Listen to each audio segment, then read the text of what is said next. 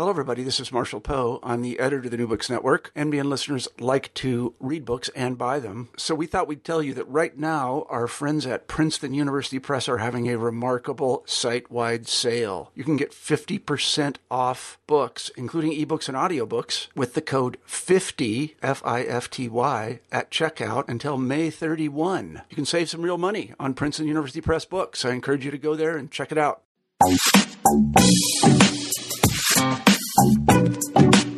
One of the first things that happens when there's news of any breaking social or cultural event is that social media takes over, right? We find the most up-to-date news, we find more information, we also find spaces of remembrance all on social media, whether it is Facebook or Tumblr or various other more static social media sites.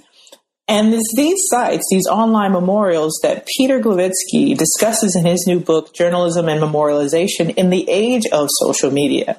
That is, he examines what these online memorials offer for both the user and for journalism, and what also journalism means for these online spaces. We have him on New Books and Technology today. We will be discussing what role fact-based journalism plays in the maintenance of online memorials.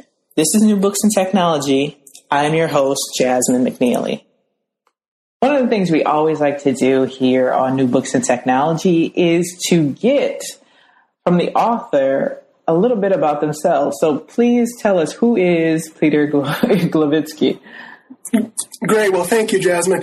I grew up in Rochester, Minnesota, in southeastern Minnesota. My parents came to the United States from Hungary. Mm-hmm. They were seeking a better life for themselves and for their children. So I grew up in southeastern Minnesota. I went to a small liberal arts college. For my undergraduate school, I went to St. Olaf College in Northfield, Minnesota. And it was there that I really got interested in connections between technology and media. And I started thinking about digital and social media and what its impact was on the world and how we think about ideas, on how we think about issues. And it was while I was at St. Olaf that I started thinking about, sort of these kinds of connections. While I was a student at St. Olaf, one of my college classmates passed away. Mm-hmm. He passed away in a scuba diving accident in the Mississippi River. And then a couple of years after I finished undergraduate school, when I was getting my master's at the University of Minnesota, there was another of my college classmates, Catherine Olson, who passed away after she answered an ad seeking a babysitter on Craigslist. And her story became particularly famous. It attracted national news. And so I was thinking about the stories of Nick and the stories of Catherine as I was working on my master's and then working on my PhD at the University of Minnesota in the School of Journalism and Mass Communication. And I recognized that the stories of Nick and the stories of Catherine especially were unfolding online, which is to say people were looking to digital and social media as a way to express themselves in the aftermath of those deaths. And I even participated, as I talk in the book a little bit, I even participated briefly in an online memorial that was remembering Catherine Olson's life. Mm-hmm.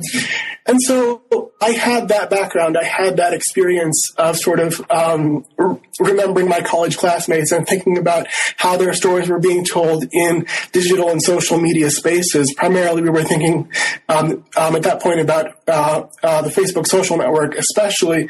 And so those were events that really got me very, very interested in online media, online memorials in particular. And that set the stage for my interest, for my study of the 2007 Virginia Tech school shootings. Mm-hmm. These school shootings, of course, happened on April 16th, 2007.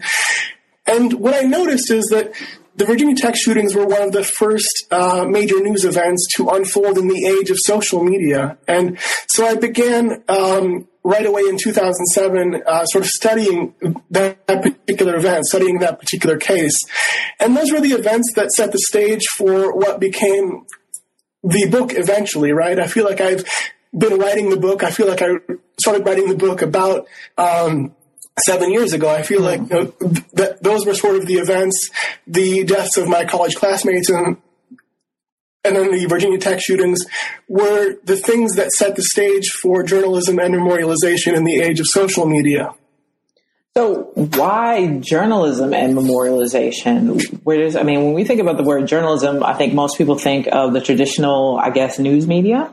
Sure. Even if moving into the digital spaces. Sure. So why journalism and memorialization? That's a great question.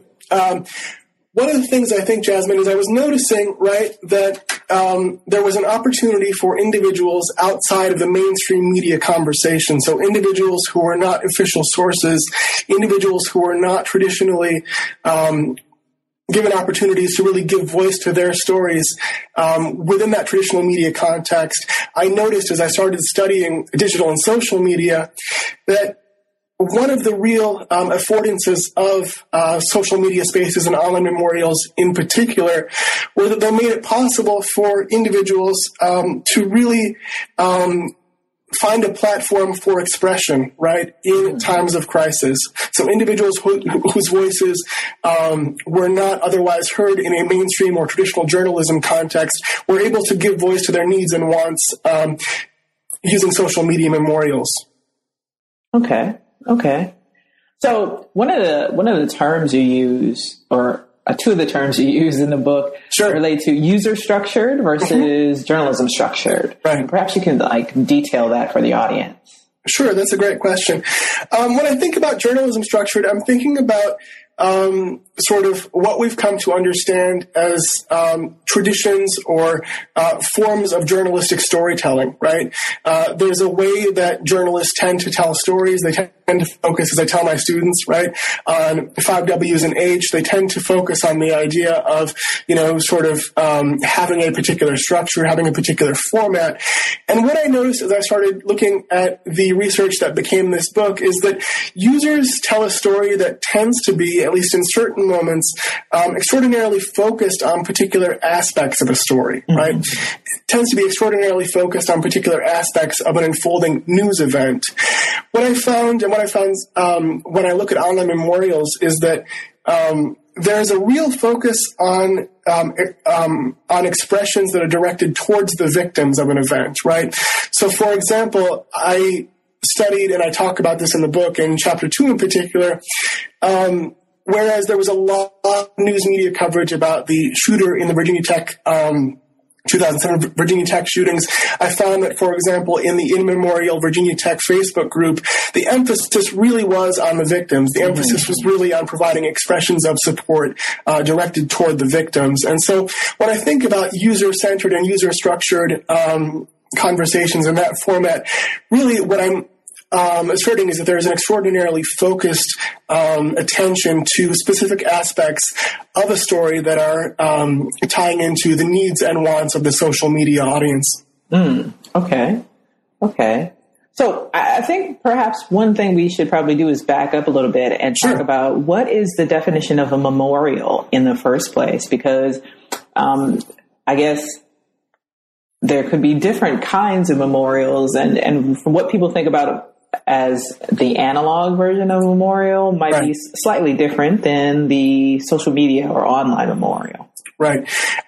What I'm thinking about when I think about an online memorial is a networked space for remembrance, and that is decidedly a very, very broad definition, right? Because I'm articulating and really asserting that when we think about an online memorial, it's a space that is really guided in bringing forward an opportunity for remembrance, right? This could be a Caring Bridge page, it could be a Facebook page, it could be a YouTube channel or a Twitter feed, right? And what I'm asserting in the book and what I'm sort of talking through in the book is the idea that it's not necessarily the particular platform on which the remembrance is happening, but it's the nature of that remembrance, which is to say it's happening in an immediate and interactive and a public platform, which is, especially in times of crisis, functioning across a great distance, right? Mm-hmm. So it's really what I'm thinking about there is a networked space for remembrance. And that is, very much sort of constructed and put together by the users. I have to think about, though, that because the social media outlets we have are so disparate in some ways, and the different kinds of affordances they have. And I'm just wondering,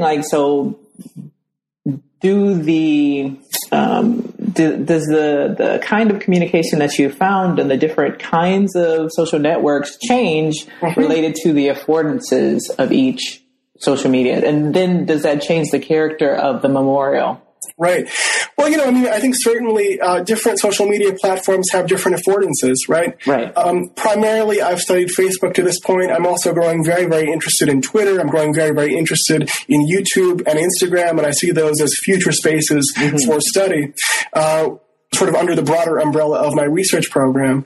I think that, what we notice on Facebook is that Facebook provides opportunities for very, very long postings and very sort of in-depth articulations that simply because of the form of Twitter, for example, right, because of the character limit, are not there in that same way, right? So we have to think about, I think you're exactly right, we have to think about different platforms as sort of bringing forward different affordances. And I think that when we look at Twitter, Twitter has a particularly ephemeral quality about it, right, which comes forward because of the character limitations that exist there, and also because of the ways that individual users, because of the ways that even groups of users have come to understand what Twitter is and what Twitter is for. I think that we're going to recognize, right, that as we look at many different social media platforms, the most sort of central elements of each of those platforms, whether we're looking at Facebook, whether we're looking at Twitter, whether we're looking at Instagram, it will be the central elements of those platforms, the core characteristics of them that drive an online memorial conversation, right? So those certainly are part of how stories are told on different social media platforms. So what are the goals of memorials? Obviously, I mean, the obvious one is to remember right. the person, but are there other goals? What do the users do? That's a great question. What I've found so far is that they provide an opportunity to sort of keep the conversation about an individual's life, about the significance of an individual's life, to keep that conversation going, right? And I think that is one of the primary sort of goals that we see when we look at participation in these online memorials, right? Is there there's an opportunity to keep sharing an individual's story long after they have passed away. And I think that that's especially meaningful, right? Because when we think about the pre-social media age, we might think that, for example, a newspaper obituary functions as the last sort of publicly mass-communicated remembrance of an individual, right? So when we think about a pre-social media age, we might say that an obituary is sort of the last public memorial. But what we're finding is that online memorials especially sort of keep that conversation going. And I think for me as a researcher, that's fascinating, right? Because we can keep sharing about the significance of an individual. We can keep sort of coming back to and recognizing sort of the particular nature, the story of their life, if you will. And I think that has potential implications for how we think about digital and social media as ongoing spaces rather than finite spaces. Well, that's interesting. You mentioned the ongoing spaces because at some point, some of these memorials are abandoned or no longer used, right? Right. So what does that mean? Well, I mean, I think that, there are certain memorials are going to be used for a particular period of time, right? Certain memorials are going to have a specific period of use. And I think that we find that memorial groups, especially memorial groups that I've studied on Facebook, they tend to sort of come to a conclusion after the particular event to which they gave rise, or after the particular event that gave rise to the group has itself come to a conclusion, right? Mm-hmm. So when I've studied, for example, Virginia Tech memorial groups, what I've found is that they are most active when there is the sort of most active traditional media conversation about them, right? So if we have certain news events that are not gaining additional coverage or not gaining additional sort of follow-up events, then generally speaking, those memorial groups may remain important to a specific group of users who have a connection to that event, but generally speaking, we will find that those groups will become less active if they are functioning outside of a news context, or if there's no longer a good deal of news about those events, then the events are concluding, if that answers your question. Mm-hmm, mm-hmm. But okay, so what is the role of journalism for either the participants of the memorial or the creators of the memorials? Well, I think primarily what journalism does is it provides a fact-based foundation for the conversation, right? It provides a fact-based foundation for the conversation, and it helps users, especially in the initial stages, make sense of the particulars of a news event, right? So it sort of anchors the conversation and brings forward a conversation that is ideally, right, hopefully grounded in fact-based, thorough journalistic sort of reportage, right? So that's the core element of where journalism fits into the online memorial space. So, that's interesting you say that, because in huge events like Virginia Tech, and then more recently, say Colorado shooting, the cinema shooting, and then this year in Charleston, news reports will come out. And then it's only after much more time that we start getting more and more details. And so with, even with the setup of memorials, which can be set up, I think, within an hour after certainly an within event, minutes, right? Right. That it would seem that the news, or at least the earlier news being shared, would lead to different conclusions, and perhaps, when they start getting more facts, then perhaps the tenor of the memorial changes, or their response to news changes. Have you found any of that? Yeah, definitely. I mean, I think that, what we recognize, for example, after Virginia Tech is that online memorial users in the In Memorial Virginia Tech Facebook group, which was a large group that I studied out, and a large group that I mentioned in my book, they especially latched on to the death toll in that particular case, in terms of that especially became a kind of rallying point for them to work towards making sense of the event and to work towards making sense of those shootings. And also that online, on the day after the shootings, we find that online memorial users really began repeating poet and Professor Nikki Giovanni's phrase from her speech that she gave at Virginia Tech, this idea that we are Hokies, right? So these news items can certainly influence and can certainly drive forward a online memorial conversation. And I think they're important in that way, in terms of helping individuals make sense of the particulars of a news event. So what have you found about the sharing of news on these memorial sites? Will people find the latest news article online and then share the link, or how is information shared in these spaces? Certainly, there is some sort of finding and sharing the link. That certainly does happen. I think also we're seeing increasingly that these social media users, especially very active social media users, they tend to be concurrent users of media, which is to say very often they are watching television and using digital and social media at the same time, right? So sometimes that sharing isn't perhaps as necessary as it would have been in an earlier era, because there's almost an understanding that individuals have a sense of the core facts, especially several hours into the event, right? So we will see sharing of links early on, sharing of links if there's a big change in a story, right? But because of concurrent media use, one of the things that we're seeing is there's perhaps less sharing about those core facts and more sharing about sort of feelings, expressions, socio-emotional expression about particularly emotional elements, right? We find that online memorials, especially in times of crisis, are really platforms for expression.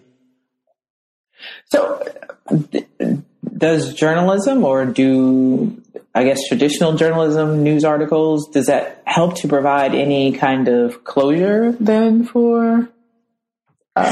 Closure in what sense? Closure for journalists or closure for users? Closure for either, yeah. That's a great question. I think that there's a sense of, I think that we can't look to online memorials, especially in the in the very initial hours and say that they can provide any sense of firm closure. Mm-hmm. What I think they can do, especially in those early moments, is make it possible for individuals who don't otherwise have a voice in a traditional mass communication context to give voice to their perspectives, their expression, their emotions.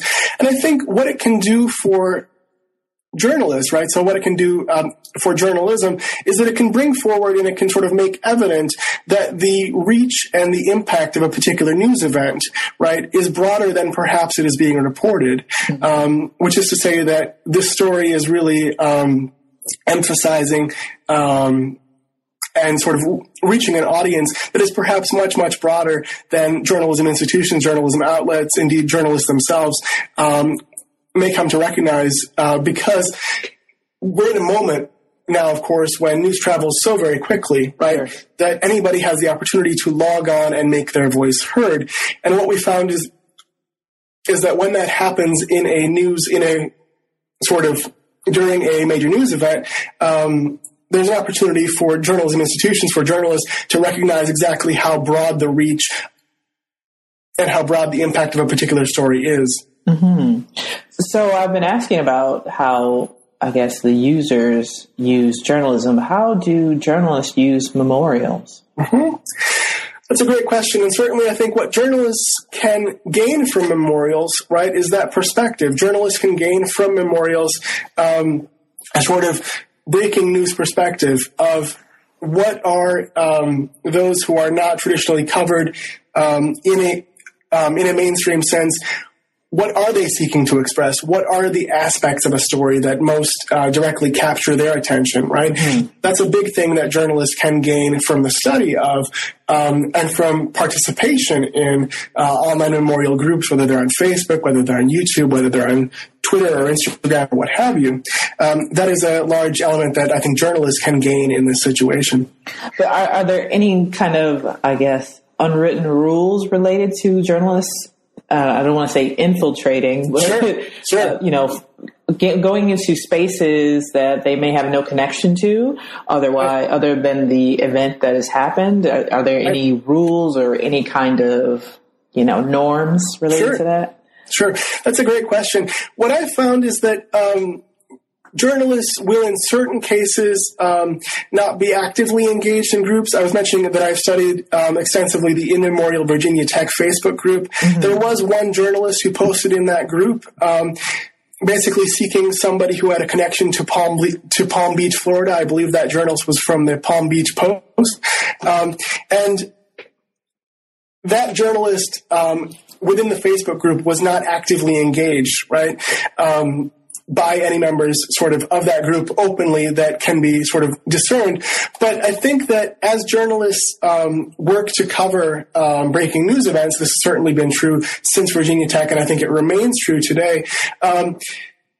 My sense is that a journalist who is respectful, a journalist who identifies himself, a journalist who clearly states their sort of purpose or their reason for being in a group, they may not be actively welcomed by everybody, because I think certainly some online memorial users really are struggling, and I think that some online memorial users may feel that sense of intrusion that you mentioned. But on the whole, I would guess, and this is just me sort of extrapolating based on what I've researched and based on what I know, that journalists would be, I think, fairly well welcomed for the most part within online memorial groups. So I do think there's an opportunity for them to continue seeking out those spaces to bring in the voices of others who have not been traditionally sort of brought into that mainstream media or the traditional journalism conversation.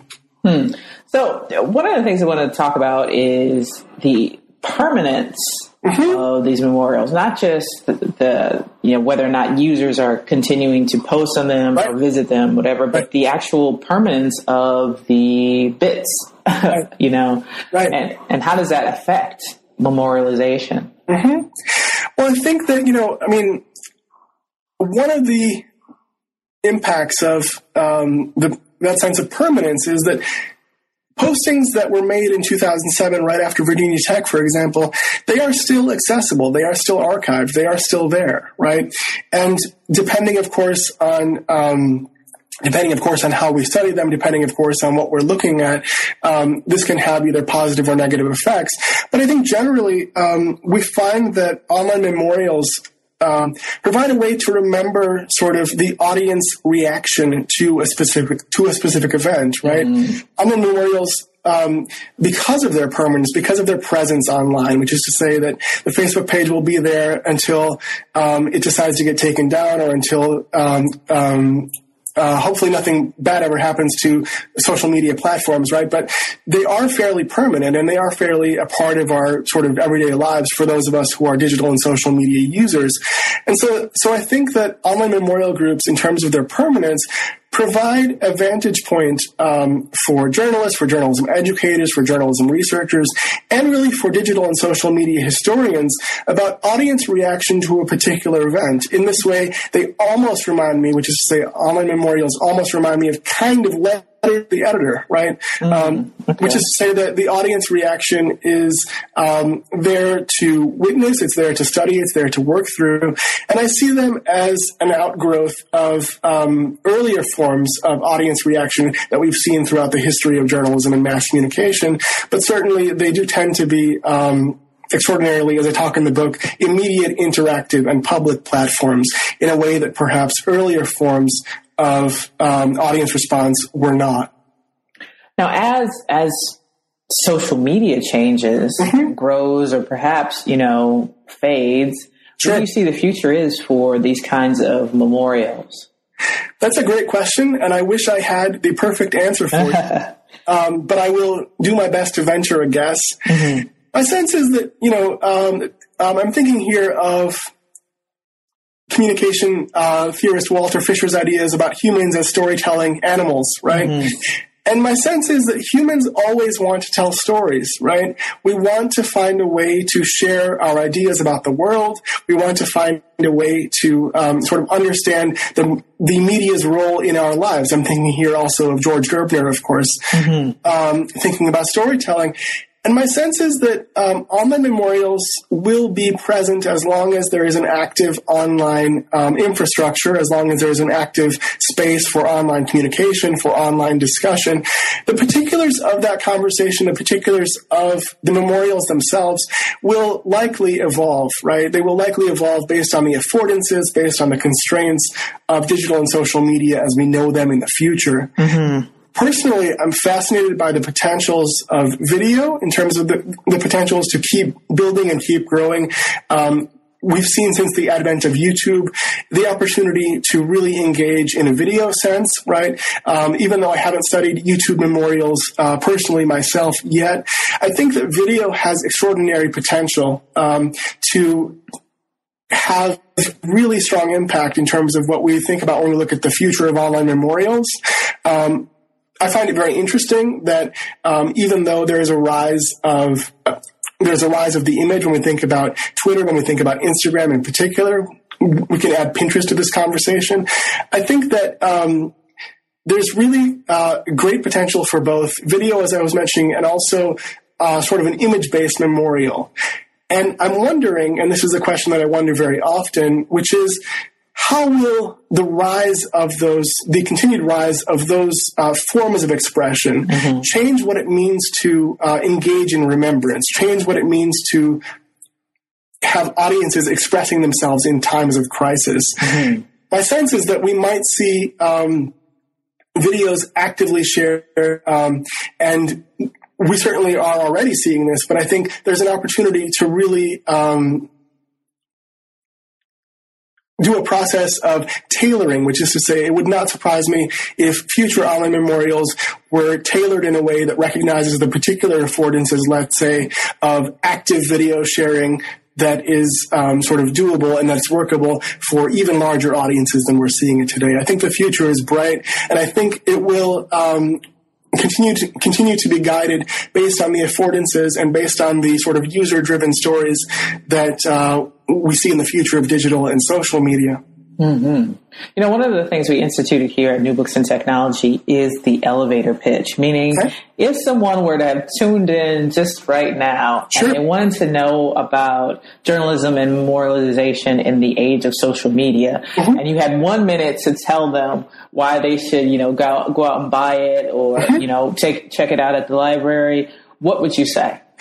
Well, I think that journalism and memorialization in the age of social media was to reveal the ways that journalism and social media are increasingly in conversation, and that in times of crisis, when individuals are gaining information from journalistic outlets, they are then turning to social media as a platform for expression, right? And I think that it is in social media memorials that individuals are really able to express themselves and able to bring forward the stories that they have and the stories that they feel are most connected to a particular news event. Mm-hmm. Sounds good. So what's next, Peter? Great question. Well, I am actively working on a variety of things. I had a great opportunity this summer to spend time at the Vanderbilt Television News Archive in Nashville, Tennessee. And I'm really interested in nightly news representations of technology across time, especially nightly news representations of digital and social media in general, and the use of digital and social media during times of crisis, during major news events in particular. And so I had my wonderful opportunity to really go and watch a lot of television this summer. And to me, it was fascinating to think about how discussions about technology, discussions about media have evolved really since the late 60s into the present day. And so I would imagine that my future work will engage some of those questions, some of those issues historically, and I'm very much looking forward to that work as well. Mm-hmm. Now, if the listeners want to find any more of your writings, where can they find them? The best place to start, the best place to look is my website. It's my full name, Peter Glowicki. My last name is spelled Glov as in victory, I, C as in cat, Z as in zebra, KI.com.